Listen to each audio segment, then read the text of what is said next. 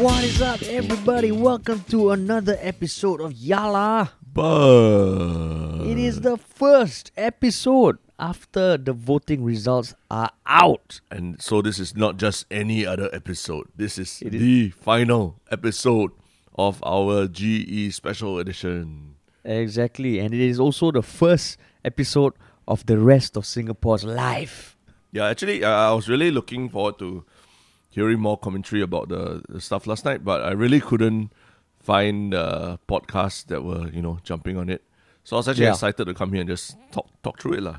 Talk through it lah. So today is 11th July 2020. Last night, I hope you were also up just tracking the progress of the voting results and all that. Because, I mean, even aside, just taking away the results, it fucking blew my mind about how it felt like really Singapore was together, not in an NDP kind of bullshit kind of sense, but really like when there were polling results announced, even where I was staying, you could hear, and I don't stay in Sengkang, and like the constant like activity on Twitter and Facebook, and it was fucking awesome, man. I loved it lah.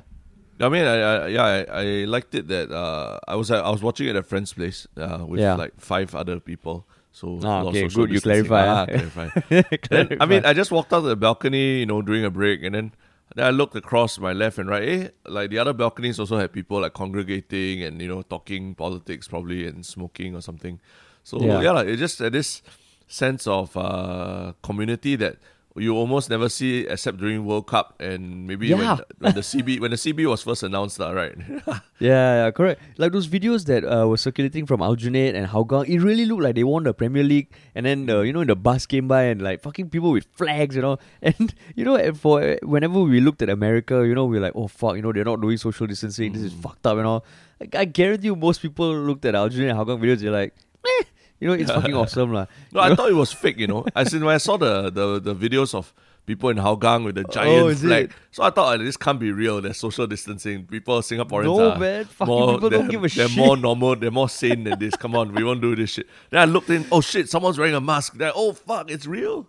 No, so in some way, it's also a little humbling, right? For everyone who said, oh, why can't these protesters, have social distancing? When people are emotional, they get caught up and like the threat of other things goes down. And it was a bit conflicting. I was looking at it, I was like, is that the best thing to do? But at the same time, like, when was the last time you saw like Singaporeans? Also because I think there were no rallies this year, right? So that whole community, that physical community was not felt this year. And it was just like, it just felt like I felt more proud to be Singaporean last night than I have in a long time. But that's it. We just before we jump into the results and talking about all that, how was your polling experience, your queuing and everything, that whole experience? Actually, for me it was super smooth. I'm in Mountbatten SMC, and basically I got there were maybe like 10 people in front of me. I went with my mum.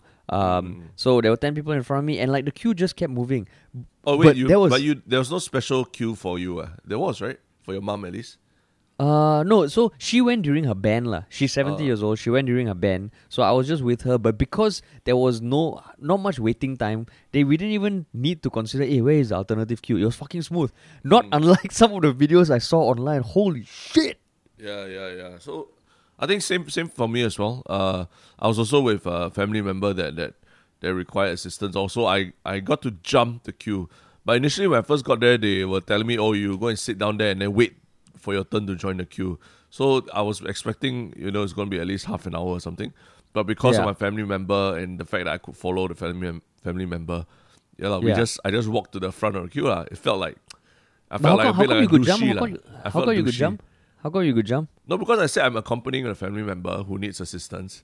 And then after that, they're like, oh, okay. Then they just let me go together lah. And then after that, I just like a douchebag, the one that, every time you take flight last time, every time they say business class first. Yeah lah, those douchebags. I just walked in and just, okay. And then I managed to like, out of sheer luck, I found a parking spot like right outside the voting area somehow. So it was practically like 10 minutes of my time. That's it. But I think a lot of people didn't share the same experience. I saw where Lee Hsien Loong voted, right? Yeah. I mean, he had to queue up. And then when I passed by the area, I saw the queue really like snaked all the way out to the road and stuff, man. Yeah, so I mean, like, I remember one video of this guy just driving and taking a video. I can't remember where it was, but it was fucking insane. It honestly looked like more than a kilometer long, lah. Yeah. Do you think? Holy shit, man. Because a lot of people were pissed off by it, lah. Okay. I think the reason why people are pissed off is because there was a very specific instruction for the stay-home notice. People can only vote from like I think 6 to 8 or 7 to 8 or something like that. Then because people were stuck in queues for so long, those who went, for example, at like 4:30, 5:30, they had to wait like almost an hour and a half, lah. So it was starting to bleed into the SHN time, you know. So there would be mingling of SHN people and like non-SHN people in the queues and everything, lah. So people started to get very antsy and upset, lah, because it's I mean I guess they imagine, you know, like Walking Dead, the zombies at 7 o'clock they start coming. They're coming up when the sun sets. Why are you exposing us to the zombies? That kind of thing. Right?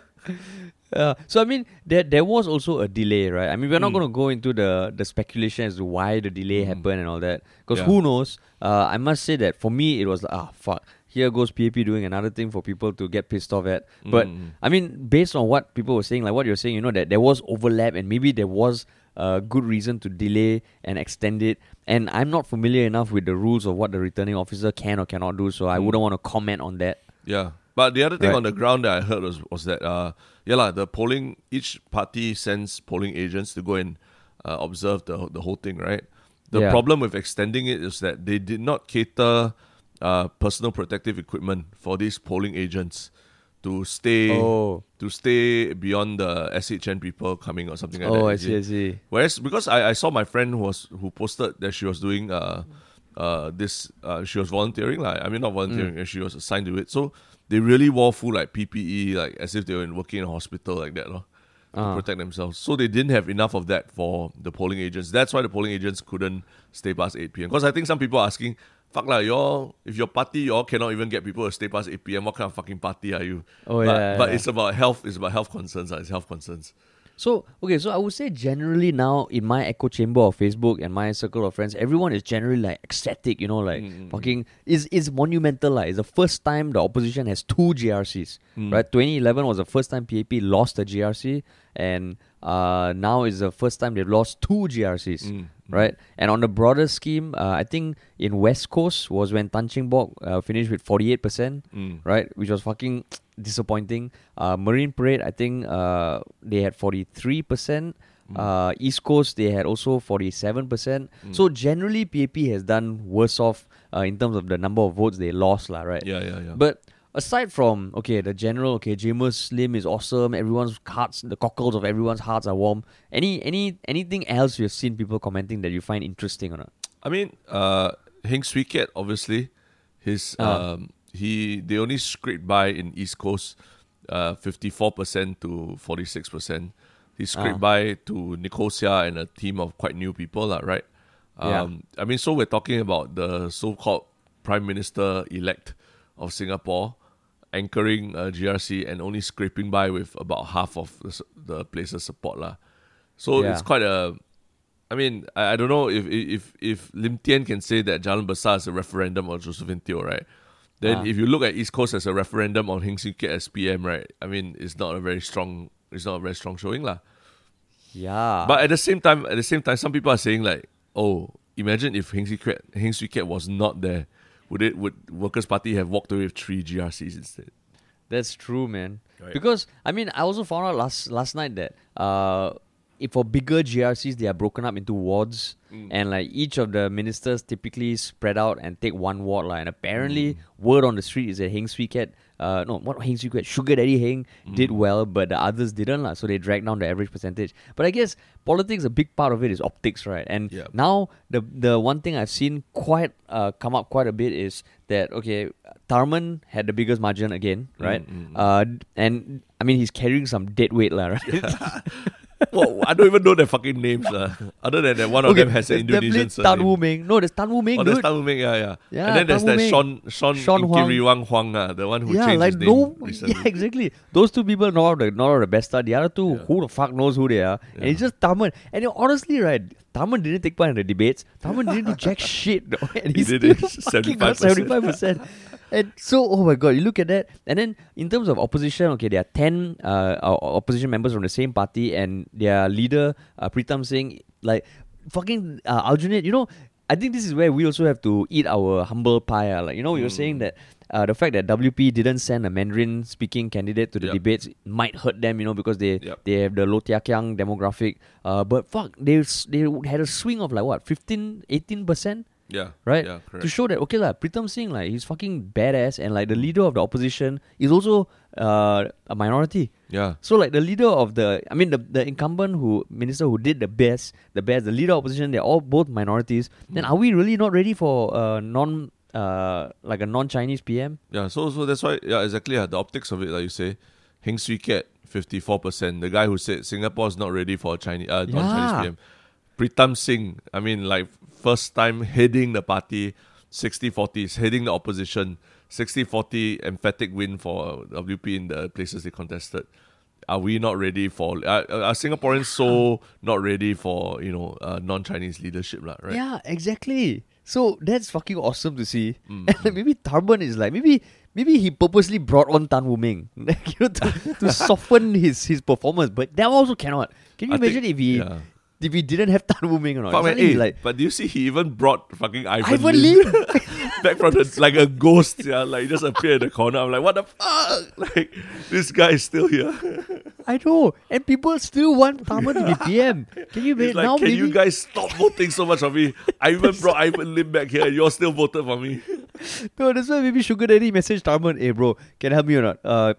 Can do something, do something. And Tharman's like, fuck, okay, I'll bring Ivan back, okay? Okay, I'll bring Ivan back just so I look worse and you look better. That one still cannot. Still cannot. No, Tharman. Yeah. My God. And like, just, okay, so that's a nice thing to see. And then the disappointments, I guess, for the people who wanted more opposition is, of course, Dr. Tambia not in parliament, Tan Cheng Bock missing out a little bit, and Chee Soon Juan. I know Chee Soon Juan is a bit more polarizing. I've seen some people say, okay, they are sad about Tan Cheng Bock and Tambia, but not so much about Chee Soon Juan. But yeah, it just felt like, wow. Now they have the potential to become the NCMPs, right? Right now, according to the rankings, it's Workers' Party East Coast team was the next biggest loser, plus Tan Cheng Bock, PSP. But then how does it work? They choose one to be... There's 12 spots, right? There's 12 spots. No, there's 12 spots, but basically 10 have been taken up by actual elected opposition MPs already. So what they're saying is there will always be at least 12 opposition MPs in Parliament. So depending on how many win elected seats. So now 10 have won. So 12 minus 10. So there's 2 NCMP seats left. Yeah. Wait, so that means if Workers' Party won a third GRC, then there'll be no NCMPs? Yeah, correct. That's how it works. The idea is to make sure that even in a case of an election wipeout, there is still opposition voices in Parliament. Yeah. I think... so that's why I think what people were saying is that if Workers' Party chooses Nicole Seah and Tan Cheng Bock chooses to not stand in to give Tambia a chance to go in, that could be something nice. Wow, if that happens, woo! No, and actually there is some merit to that, because remember Tan Cheng Bock visited Paul Tambia in his ward, and then they shook hands and had photo opportunity, and then actually turns out their dads, his dad, Tambia's dad was good friends with Tan Cheng Bock. And there was a lot of respect. Both sides are medical professionals. Right? And I'm guessing the opposition, you haven't really seen them lash out at each other. They're all united against PAP. Right? Yeah. And I think Dr. Tambia, fucking, I don't know what is his demeanor or not, but I just felt so sad listening to him, man. Yeah. But have you seen the 20 questions interview he did with Mothership? Oh, I haven't. Actually, anyone who... You're wondering why people are raving or even defending the medical professionals are coming on Facebook. You rarely see doctors post about political stuff on Facebook that much. But a lot of them are coming out defending Tambia before the end of the election. You go watch 20 questions with Mothership. Just within the first 5 seconds, immediately there's something there'll be something that will shock you. And then one thing my girlfriend pointed out is that his skin is actually damn good, no? It's almost it's almost as flawless as his character, apparently. Yeah. Dr. Tambia, Him, Tin Pei Ling and Sun Xueling, they should have a skin side by side, a standoff. Yeah, that's why I launched a cosmetic line or something. That's why Dr. Tambia, if you don't end up in Parliament, you got a cosmetic line waiting for you, yeah. Yeah. But you're right, so there is a chance. Because Tan Cheng Bock has said outright he doesn't want to take the NCMP seat. He doesn't believe in it. But But you think about it, I mean, if this election was really about COVID-19, the person who was the best to answer any questions or talk about policy about it is Tambia. Yeah. This is when you need him the most. So, I mean, but PSP at the same time, they also, I mean, they've done pretty well this election. They didn't win anything, but at the same time, they had, I mean, like close to almost 50% voting share in a lot of places they contested. Yeah, that's why for PSP, it's quite a achievement. Like Tan Cheng Bock, I think I knew of him as someone who ran for president last time and didn't get the opportunity. But I've learned so much about him, and fucking must give him full credit, man. And very strategically bringing in Lee Hsien Yang and all that. But I mean, one thing that I think people have been talking about also is that, generally in politics, when there's a crisis, when a country is in crisis, and an election is called, people tend to vote for the incumbent, right? Which in this case would be PAP. And the fact that they still lost so much votes, right? It almost makes you think like, shit, if this crisis wasn't here, would they have lost even more? Of course, on the other school of thought, I think that there's some merit to point out that in the time of crisis, where things that were being done don't seem to have been the most optimal, maybe that brings out people's desire for more alternative voices. If you imagine just in the terms of like the economy, where a lot of people have gotten fucked, you hear someone like James Lim talk about how, okay, maybe it's not so much about prioritizing capital benefit but also labor benefit. It almost feels like, okay, a little more uplifting, because that kind of points to more people being employed as opposed to just focusing on capitalistic gains for the well-off, right? Yeah. And I think this voting also really reflects the kind of political discourse people want. There's not about gutter politics. There's not about, I mean, even CNA themselves, I think they also, because they got POFMAT towards the end of the election, they also let go. They said maybe it was about the heavy use of POFMA in this election. Yeah. Then I was like, oh shit, is it because it's 2 a.m. you're like losing your marbles already, Dawn? No, so her name is Dawn, is it? Dawn, yeah, Dawn. The first pair of the first pair. No, but one thing was fucking funny. The first pair was Dawn Teo and the other person, and then there were the two commentators, the academics, right? Yep, then half time they swapped the CNA correspondents, but then the fucking commentators were still there, and you could see the Dr. Mustafa, right? He was losing it really. He was fucking losing it.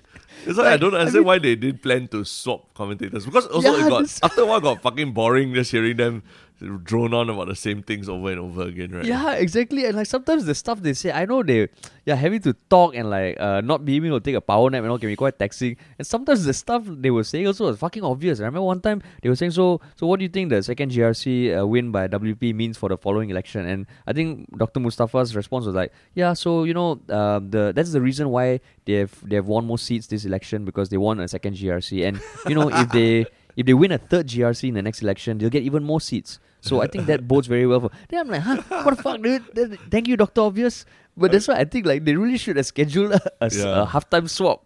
Yeah, and I mean, they are quite. The academics, but they've been known to be quite pro-establishment, or at least they don't rock the boat so much. So I could see like how much was going through their minds when they're trying to like properly say, the PAP it didn't do as well to some extent. Yeah, where actually the swing, they're talking about like 18 to 20% swings, and then he's like 1 a.m. Oh shit, what do I say? My tenure's on the line. I tell you, they were probably wearing the wearable device also. Then the moment they want to say, just the wearable tracer. Yeah. No, but okay. So one thing that did occur to me. Okay, so as much as there's all this, excitement about more opposition in parliament, but like even halfway through, they were giving updates, right? The PAP already has a simple majority, and then the PAP has a super majority, and at the end of it, right, to see fucking 83 out of 93 seats filled by the incumbent, I don't know, I felt deflated a bit. Like, is this really going to change anything? Okay, because if you look at it, like, I remember 2011, 2015, when there was, 2011 especially, when there was a lot more opposition support. I was, of course, a lot more pathetic back then. So I knew there was opposition support. I didn't really understand why and all that. But after a while, like, okay, 2015, it swung back to PAP, right? So do you think it's going to be different now or not?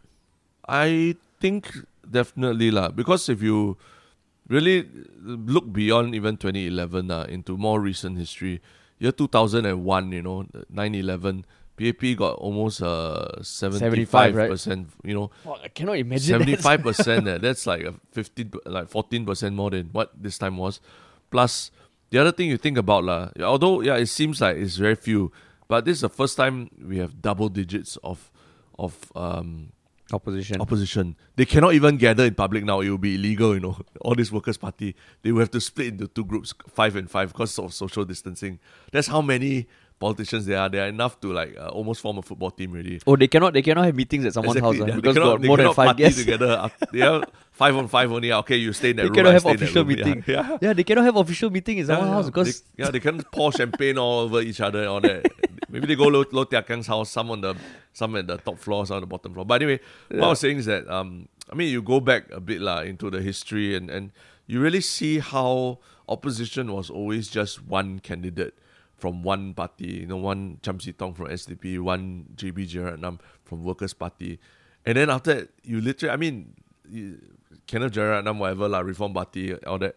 But literally, you see let's say you're Kenneth Jeyaretnam, you literally see your father go from being that one guy fighting against the establishment to being sued until bankruptcy, and then ringing a bell and selling books outside Raffles City and things like that. So that's how tough it has been for opposition. Literally from you're the one guy in parliament. After that, you're fucking selling your autobiography on the streets. But now it's like it feels like Workers' Party is a real thing. It's like it's a big chunk in parliament. At least one. You could say it's 1/8 or 1/9 or 1/8 of the parliament, right? So if you have interesting ideas and that might not coincide with what PAP is looking for in a candidate and all that, there is an avenue to bring it up. You bring it up through Workers' Party, you bring it up through opposition, and Singaporeans have shown, we don't appreciate a lot of the dirty politics and things like that. So, and people like Jamus Lim can somehow slip through the ranks of PAP and come up through Workers' Party.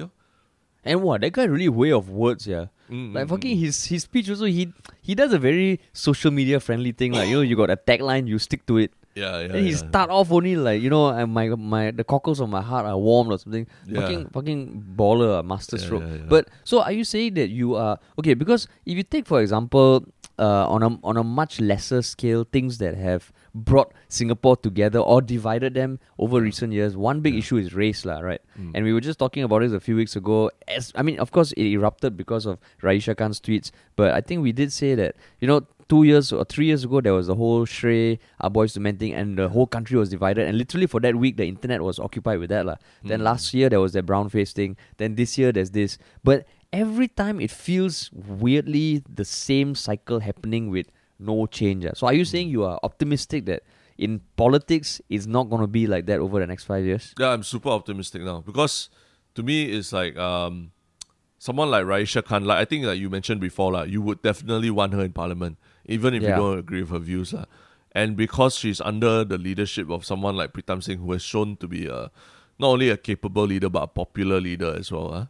So it means that it's a system of guidance and mentorship that people can actually go through, that people with, maybe views that might rub others the wrong way, or they don't know how to present their views such that it doesn't go well with the electorates and all that. They know how to, shape these people and mold them to be, the next generation of leaders as well, within a party system. So, okay, there's a lot of talk on leadership, and they're definitely popular and all right. But I saw one post by a friend of mine saying that, he was disappointed with the outcomes, not because the PAP lost another GRC, but while he does see the need to have opposition representation, right? If you think about solutions that they discuss, right, nothing really comes to mind. So his concern is that, okay, it's true there's opposition, it's true they're likable, but is it really the best choice? I've seen people in the comments also agreeing with that. Because, okay, if you think about it, they might be good leaders, but what about the thought that, if you are charismatic and all, does it mean you have the best policy ideas? That one is a philosophical thing, but I think it would be too easy for someone like him to characterize that there's been no ideas. The truth is there is a manifesto, and it does differ from PAP. Literally, something that will affect you straight away is GST rising 2% straight away.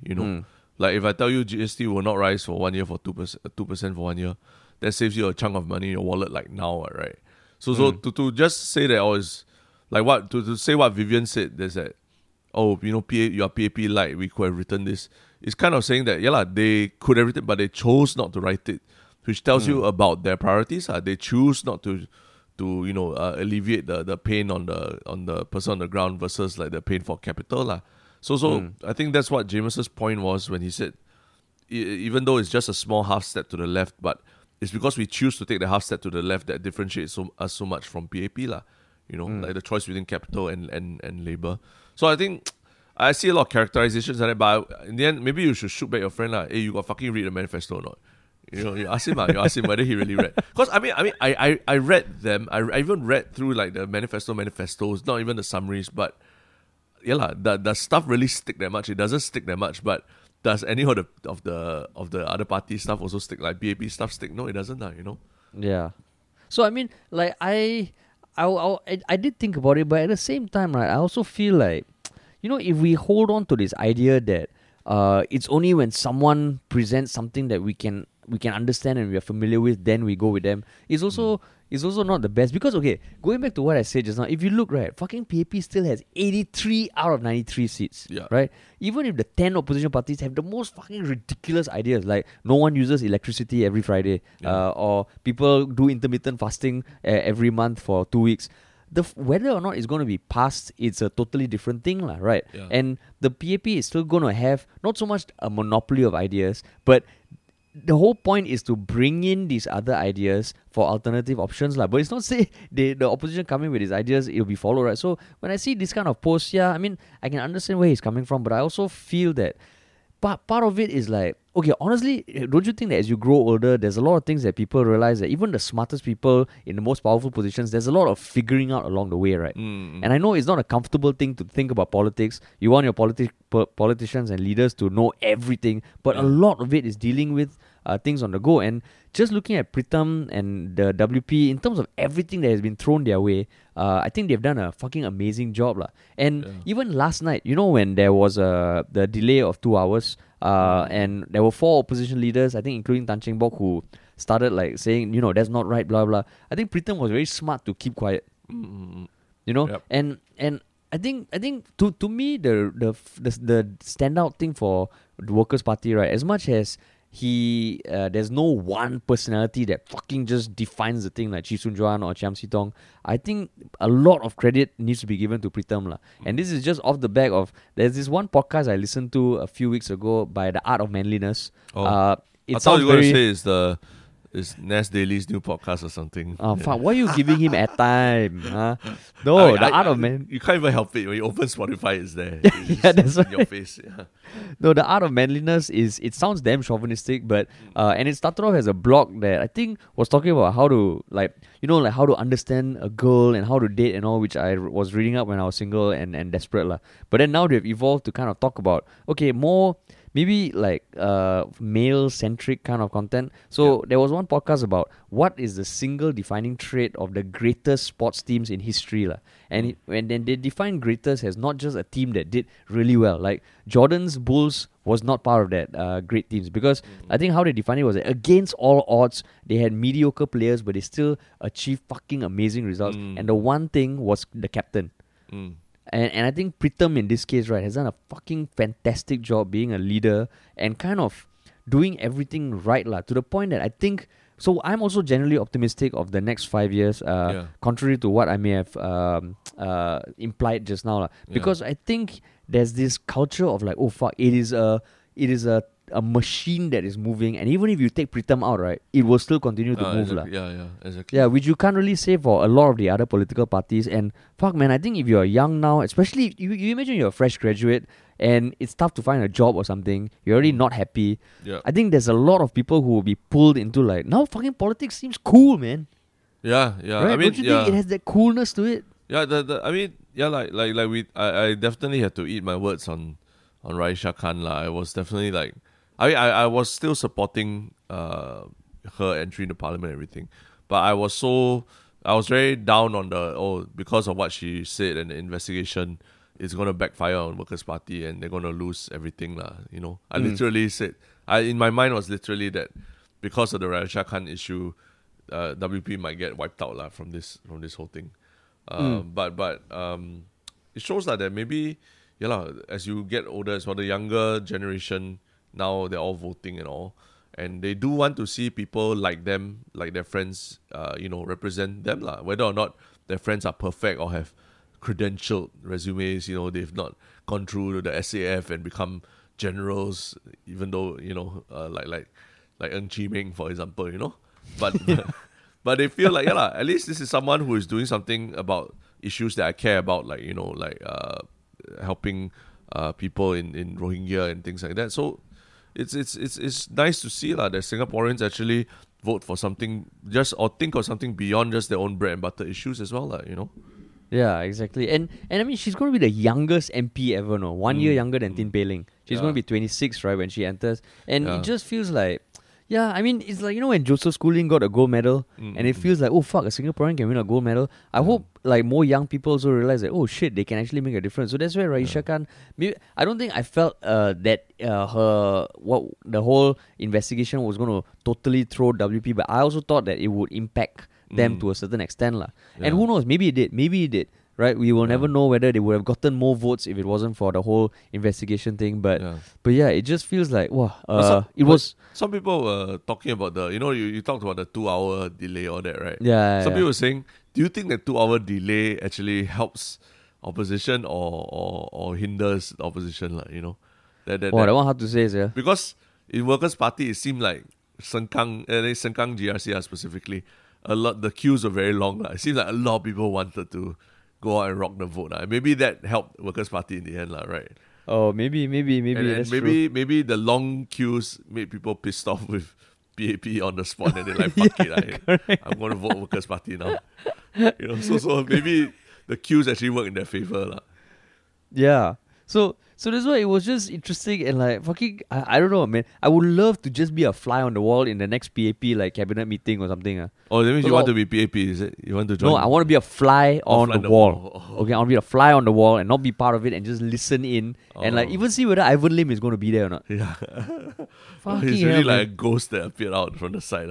Yeah, and he was like smiling and all that. Like, maybe Tharman even... Oh, but Tharman mentioned his name. At first I thought maybe Tharman even didn't know he was there. Ivan Lim just snuck in, like video bomb the conference. Basically, Tharman just did a Lim Tian, but for his party. He just carried them past the finish line for this whole election, right? Yeah, that's like... Whereas Lin Tian ended up with 25% votes, Tharman ended up with 75%, right? Yeah, correct. It's like, the end of Iron Man, when Tharman is running, and then he sees his teammates all fucking dying, he's like slowly put them on his shoulder, then he runs past and he sees fucking Ivan Lim, he's like, fuck, Ivan, okay, grab my leg. Then Tharman just fucking like a absolute baller running past the line.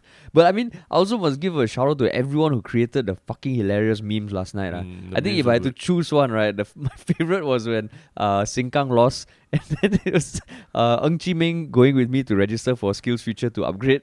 Yeah, that was funny.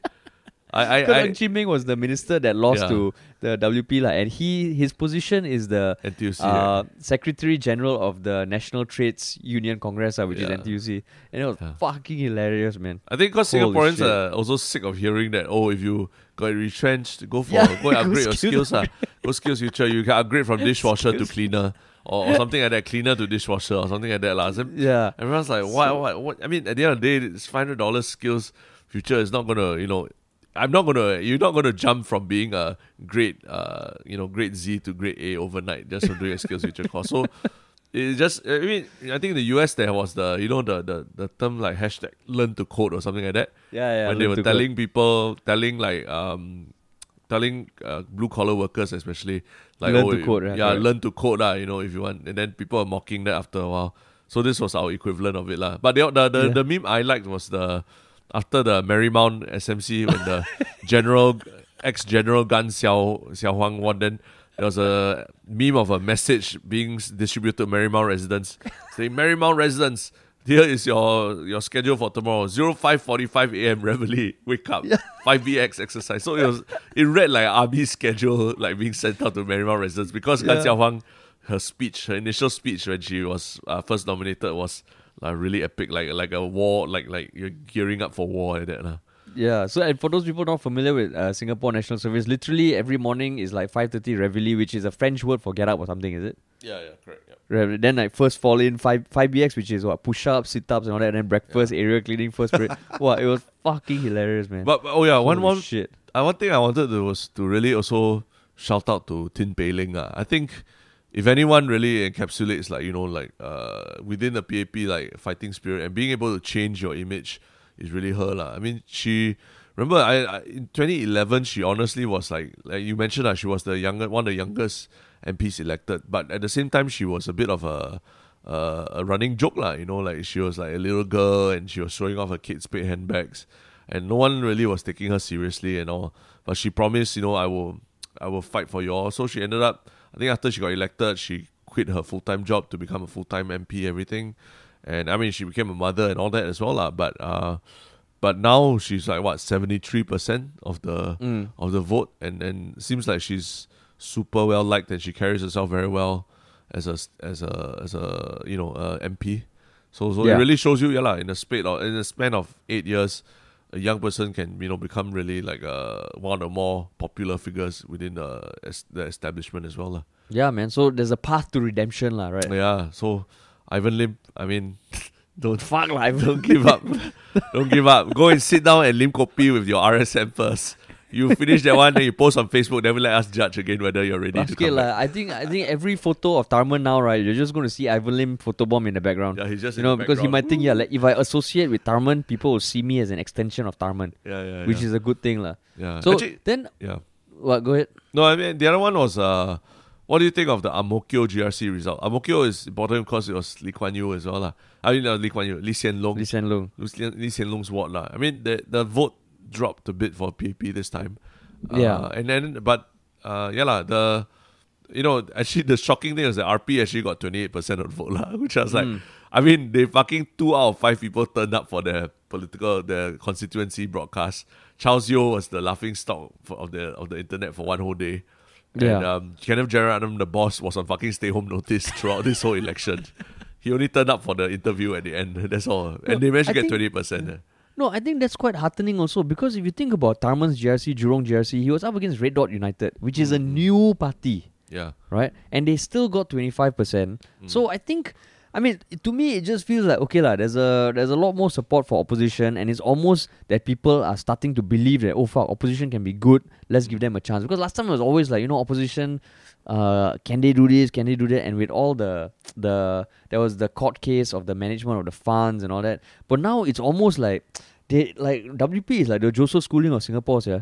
Like previously people thought, hey, Singapore athletes, blah blah blah blah blah. Then fucking Joseph Schooling won, and then everyone is like, oh shit, we actually can do shit, or like the Fandi Ahmad, or I don't know about singing, I won't comment on that. But sports wise, it feels like, I think maybe people, I think it just boils down to more anti-PAP sentiment. And I think you mentioned before, after Joseph Schooling won the Olympics, it felt like, I guess for Singapore kids especially, or anyone who's played sports in Singapore, it felt like, there's actually a way to become a world-class athlete in Singapore, right? That's right. So now, in a sense, if you don't fulfill that cookie-cutter PAP candidate image, you didn't go to become officer at SAF and all that nonsense, and then go and get scholarship, all that, hey, there's still a chance for you. You can, be, do something interesting outside and then still have a chance to be a politician, if that's what you want to be in Singapore. No, exactly. One thing that struck me was when they were showing the GRC candidates side by side, right? Like Workers' Party, even for Sengkang or Aljunied, it feels like, okay, you got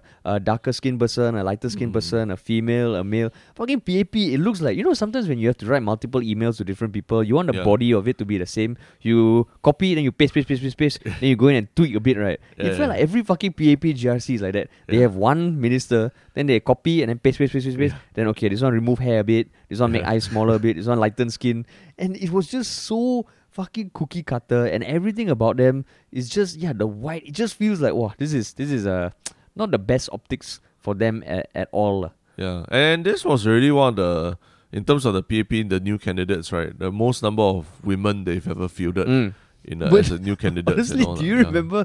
Do any of them stick out to you? Only General Gun, because of her speech. But the rest of them, I mean, really, because all of them all came from the same humble backgrounds. Yeah. I cannot differentiate All any of climbing them. trees. That's how they discuss their political ambitions when they were young. Climbing at the top of trees, like, hey, you also you want to become politician in 30 years? Sure, can. Yeah. Okay, but one thing I also found out recently was that every opposition GRC, okay, not every, like the WP from in Aljunied, there's still a PAP grassroots advisor. Like the candidate that lost, they are still there. So Yeah. now I've seen some people comment that, okay, if the opposition really wants to show their mettle, what PAP should do is just pull out their grassroots advisors and let WP manage everything. Because I know there's one school of thought, I don't know how true it is that the PAP advisors still provide some sort of guidance, which in itself is fucking full of assumptions. But that's something I didn't know before. Yeah, it's basically the People's Association, It's actually it's meant to be a government organization, means it should be agnostic of any party politics or what. But it's primarily, it's very pro the PAP. Like Straight Times are supposed to be agnostic of politics as well. Yeah. So basically the grassroots advisor is there you can even meet the people sessions, as an office and all that kind of thing. But what I think is why they wouldn't do that in terms of pulling out the person is that if you want to win back the ward, you need to have visibility there lah. You can't be seen as abandoning it because it didn't vote for you. Though I mean those days are over. I think if anything, this election shows that. I mean, like a lot of people voted fearlessly lah. They're not scared already. They're not scared of I don't get my covered walkway and things like that. In fact, someone said maybe Sengkang, the problem was that they built too many walkways too early already lah. They already finished building all the walkways in Sengkang. Then now it's like nothing left to build already. So they can't hold it back from anyone anymore. But yeah lah, so people are not voting based on whether they have covered walkways or bubble tea shops downstairs anymore already lah. They're really voting based on do they connect with the party that is talking to them. Yeah. So I mean, for your own ward, are you happy with the result and everything? I mean, my one was the SMC, and the opposition candidate was from our Reform Party, and not the most prominent. So, I already knew that what was going to be the result. So yeah, it was almost like okay. And it ended up like 75% PAP lah. No, 70+%. Not as high as Tharman. But yeah, it just I don't know, man. I'm optimistic, but I just hope but okay, then the another question is like the elephant in the room lah. Because if let's say Heng Swee Keat, based on this result, they're like maybe he might not be as strong a PM lah. And who do you think came out looking really strong? That they besides Tharman, I mean, yeah, let's assume okay, they moved past Tharman already. I know there are certain people who have been like kind of highlighted as potential alternatives, which, if I understand correctly, is Chan Chun Sing and Ong Ye Kung. But I think actually Lawrence Wong, man. Oh really? Yeah, just okay. So I admittedly don't know enough of each of their backgrounds and competencies, apart from what the kind of portfolios they hold now. But I think in terms of because to me the PM ultimately has a much bigger role in terms of being the leader, the figurehead, and the person who communicates with the country lah. And I think of all the ministers in what has been probably some of the most trying times Singapore has ever faced, Lawrence Wong has done a good job just being that person lah. Yeah. You? I mean, yeah lah. I am in the Tanjong Pagar ward, unfortunately, and then not unfortunately lah. But at the same time, I saw the victory speech yesterday, and then Chan Chun Sing just had this really smug look on his face. Fuck yeah. He's just smiling he just secretly amchio to himself the whole when all his other party members were speaking and all. Then you're like, wow, this guy. He's like so happy, even though they lost a big percentage on the last election, but it's still a better showing than other wards also lah. So yeah lah. I mean, it seems like they might need to go back to the drawing board, because I think Ong Ye Kung also he gained quite a few new fans during this election because of his debating skills in Mandarin and all. Yeah. But yeah lah. I mean, who knows what the PAP will take back from this election lah. Yeah. Speaking of Sugar Daddy Heng, when he was giving his speech after the East Coast, they won East Coast, there was background music, no? Is it? Do you remember? No, I don't remember. I don't it was fucking hilarious. It was almost some emo music, and I mean, I took a video of it. I can send it to you, and I think people were sharing it online also. But it just feels like even in that speech, okay, I don't know if it is because of his stroke or something, but even if it is, it just feels like you watch it, you're like, there's a bit of like, ugh. You know, like how you have some friends who have a tendency to say something awkward or something weird, and when you're meeting your new friends, or let's say it's your significant other meeting parents and all that, you always are on the tip of your tongue, oh, please don't say anything, please don't say anything. Yeah. And Sugar Daddy Heng gives me that feeling, man. That was the feeling I got when I saw him like canvassing before the polling. Like he was just going around giving out flyers to people at the hawker center, and then like someone wanted to shake his hand, then he's like, oh, cannot shake, just like thank you. It's that kind of very awkward. Yeah, like, that's why. doesn't know how to talk to people. No, so that's why, like, as a minister, if he's brilliant and all, sure, but for a prime minister, right? Like, wow, prime minister is almost like the CEO of a company, lah, right? Yeah. And you want them to have the people skills and be able to convince, because if you don't do a good job of that and people start thinking about the little holes, right? That's when it's problematic, lah. So, so okay, like if I ask you, can you ever imagine yourself entering politics? No, cannot. Why? I mean, I think in Singapore, a lot of it starts with the act of social service and volunteering, a lot of time to do stuff like that, lah. And then after that, when you actually go into the actual politics itself, it's a popularity contest, lah. So it's a bit like last time in school, all that school counselor, JC counselor, that kind of thing. And then honestly, even that, I remember those days I used to watch them like canvassing. I'm like, why the hell am I even listening to this person talk? Like you're talking about something that you don't even talk about anything that affects me. You mean the counselors are the counselors and the prefects? Counselors, yeah, they zero effect on my life and what, and like you just want me to vote for you because of like this 2-minute speech you make, and I feel politics is a lot of that, lah. But of course, there's a level of, I think, social work that they do that people like you and me probably don't see, because we don't go to the meet people sessions and all that, right? But they probably, it's a lot of good that they do, lah. And yeah, it's just not something that I want to do. But now with a little bit of a glamorous thing attached to politics, like how, like I heard like last year, or even I don't know whether now, but if you ask primary school students and all what they want to do when they grow up, a significant proportion of them say they want to become influencers, which to me is like, I don't even know what the fuck influencer means. So do you think now you might get young people saying, I want to be politician or not? Possibly, yeah. But I think so, man. No, but the other thing that hit me also was that, yeah, our politicians here also like must wear this uniform. Yeah. Each party must wear uniform. It's a bit like we compare our secondary school to other schools, high schools in the West or what. Even in like South Korea, I don't think they wear uniform for as long as we do. Then I think that's true. You join political party also must wear uniform, and like you cannot like have any personality yourself. Why must I wear white all the way? We did that for so long, for like almost 21 years of our life, including army. And then after that, you want to go to politics, you must wear uniform again. Why? What's the obsession with uniforms? And this is coming from someone who was in a uniform group in secondary school, went to army and wore uniforms so much. And I'm why must you be like really like squeezed to fit into this mold of what a politician should be like? Oh shit! I just googled political uniform, and the first line of the Wikipedia article says a number of political movements have involved their members wearing uniforms, typically as a way of showing their identity in marches and demonstrations. The wearing of political uniforms has tended to be associated with radical political beliefs, typically at the far right or far left of politics, and can be used to imply a paramilitary type of organization. Whoa! Because if you think about it, I remember like even we in Singapore wear uniforms all the way until up we're 18 right, at the end of JC. And a lot of schools, army also. But once you go uni and poly is different but a lot of schools abroad, once you are like past high school, no actually the US is the one extreme, but I know in Australia and maybe Commonwealth countries there's more use of uniforms. But when it comes to political parties, to wear a uniform as opposed to like a pin or a coordinated tie or something, exactly, right? Yeah, that's true. So it tells you that it's not a job where you differentiating yourself is a very desirable thing. They sort of want to like sort of fit you into this certain mold, whichever party you are.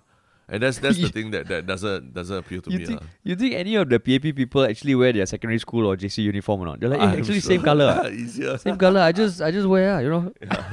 Easier. No, but actually that's them true. And plus you must also be able to steeple. If you want to be a politician, debate, you must be able to steeple. That's the word, right? Steeple. Steeple, steeple. Correct. Steeple. But then I mean, on that note, also like I just have to shout out to the Singapore Democratic Alliance for having the most awesome uniform. The uniform really looked like they look like air traffic controllers like that lah. They wear yellow vests over their office shirts and everything. Oh, that was them. Bright yellow vests. So I'm like, wow, these guys really doing it for the attention. So it's really striking. And I'm like, even these guys got like 25% of the vote or something like that lah, in wherever they contested. So okay, kudos to them. I guess must also give a shout out to the one independent candidate in Singapore. Yeah. Yeah, his name is Cheng Peng Wah, and he got 2% of the votes in his SMC, I believe. And Yeah. I mean, I still respect it. And honestly, right, if you have like 15k to spare, you want a fun thing to do, you can actually run for politics, and like I mean, I just think there's a $13,500 deposit which they have to give up if they do not at least get 12.5% of the vote. Yeah. That's like a once in a lifetime experience, right? Maybe if you really need to get some public airtime or like do something on your CV, rather than then take a job elsewhere that you have to travel and now also it's difficult. Just run for politics in 5 years' time. So you see yourself being excited by the possibility of entering politics, huh? No. So I've used this to respond to other people who have asked me the same question in the past. I would like to be politically influential, but not by being a politician.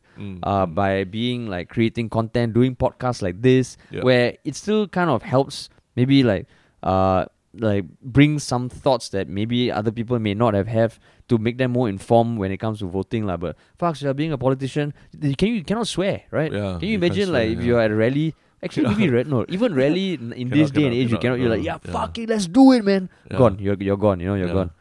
So I think that might be a little tricky, but yeah, I mean, I think on that note, I think thank you all so much for listening to the podcast that we were doing every day during the elections. We did it because we knew that it was going to be stuff we wanted to talk about, and we hoped that it would fill a gap in terms of boiling down the more complex stuff into more layman stuff as we try to understand it also lah. Yeah, you know what I'm the most proud of for this series of podcasts we're doing. What? I mean, I just very proud that it's essentially you can look back if you want to understand how people were feeling on the ground 10 years from now during the 2020 election or that. You can just listen to our podcast from day one, and you will get a day by day like, oh, today our mood wasn't feeling so good because the Raishakan thing happened and all that. Of course, it's just a perspective of a couple of people, but I think because of our community that we have on Reddit and the fact that we actually respond a lot to Reddit and read the stuff on Reddit and get affected by the stuff that people post to us and all, it's a good reflection of a large swath of people. And So it's hopefully much more entertaining than trawling back to someone's tweets from 10 years ago, like what people love to do. So you're saying in 5 years' time, like in the social studies exercise, they'll be, okay, go listen to the Yalabat podcast, day 1 to day 5, and then we'll talk about it. You know what? if that happens, great. But you know what would be even fucking greater? Like during the next elections, when they're having the polling results announced, instead of those two professors, it can be us. Yeah. Yesterday was one Chinese, one minority. Yeah. Yo, we have it here, man. Yeah. Why not, man? We're fucking awesome. And really sharing the word. I think we give them a good run for the money in terms of entertaining people. That's why entertaining. Those two guys are really after a while. Academic insight, I think maybe not, but entertainment definitely for sure. And I will swear. No, I will not swear. I'll swear to not swear. I tell you what, we volunteer to do the 2 a.m. slot lah. That means you take over them that's at 2 a.m. Because you can tell all these people cannot really after 2 a.m. cannot. Whereas we all like Mustafa. Yeah, we do YouTube all that after 2 a.m. we still editing on very normal for us. Yeah, and so ironic, right? Like his name is Mustafa, and he couldn't last 24 hours, man. He could not last. Yeah. So actually, what's your one big memory from this election? The biggest thing for you, the one event. For me, it would be the general sentiment after the debate. Like it just felt like a fucking injection of an elixir of hope.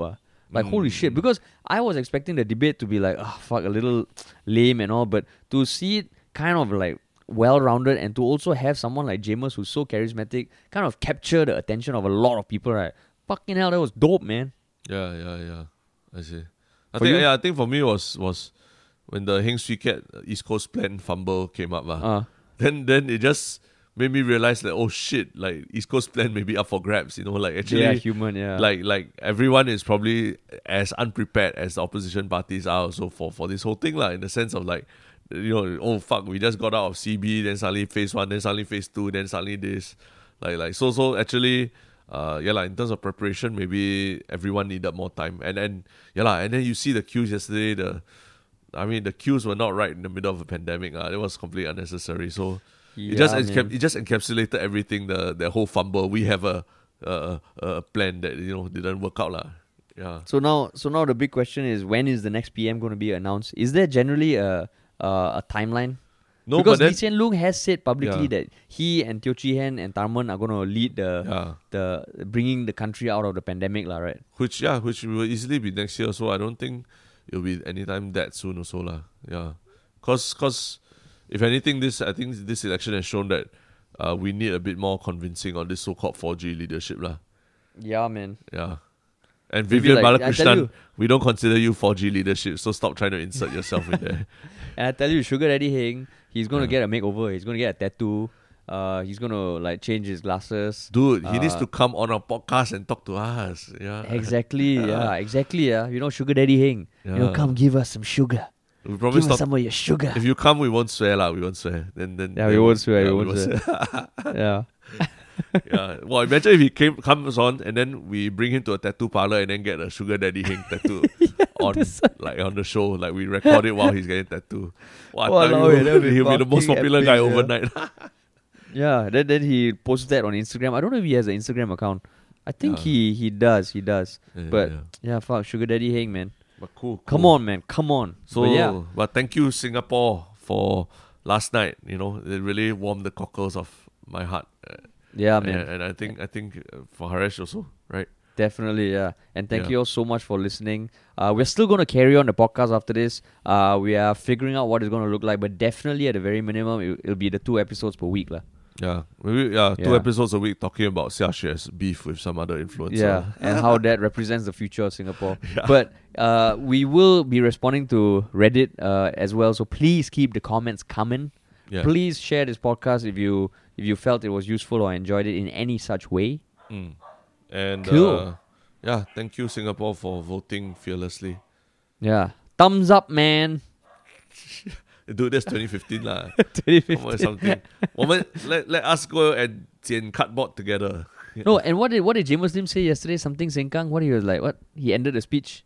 I didn't. I only caught the front of it. I didn't catch the end. But yeah. Walao eh. Okay, but he said something like, okay, just thank you, Singapore lah. Thank you, Singapore.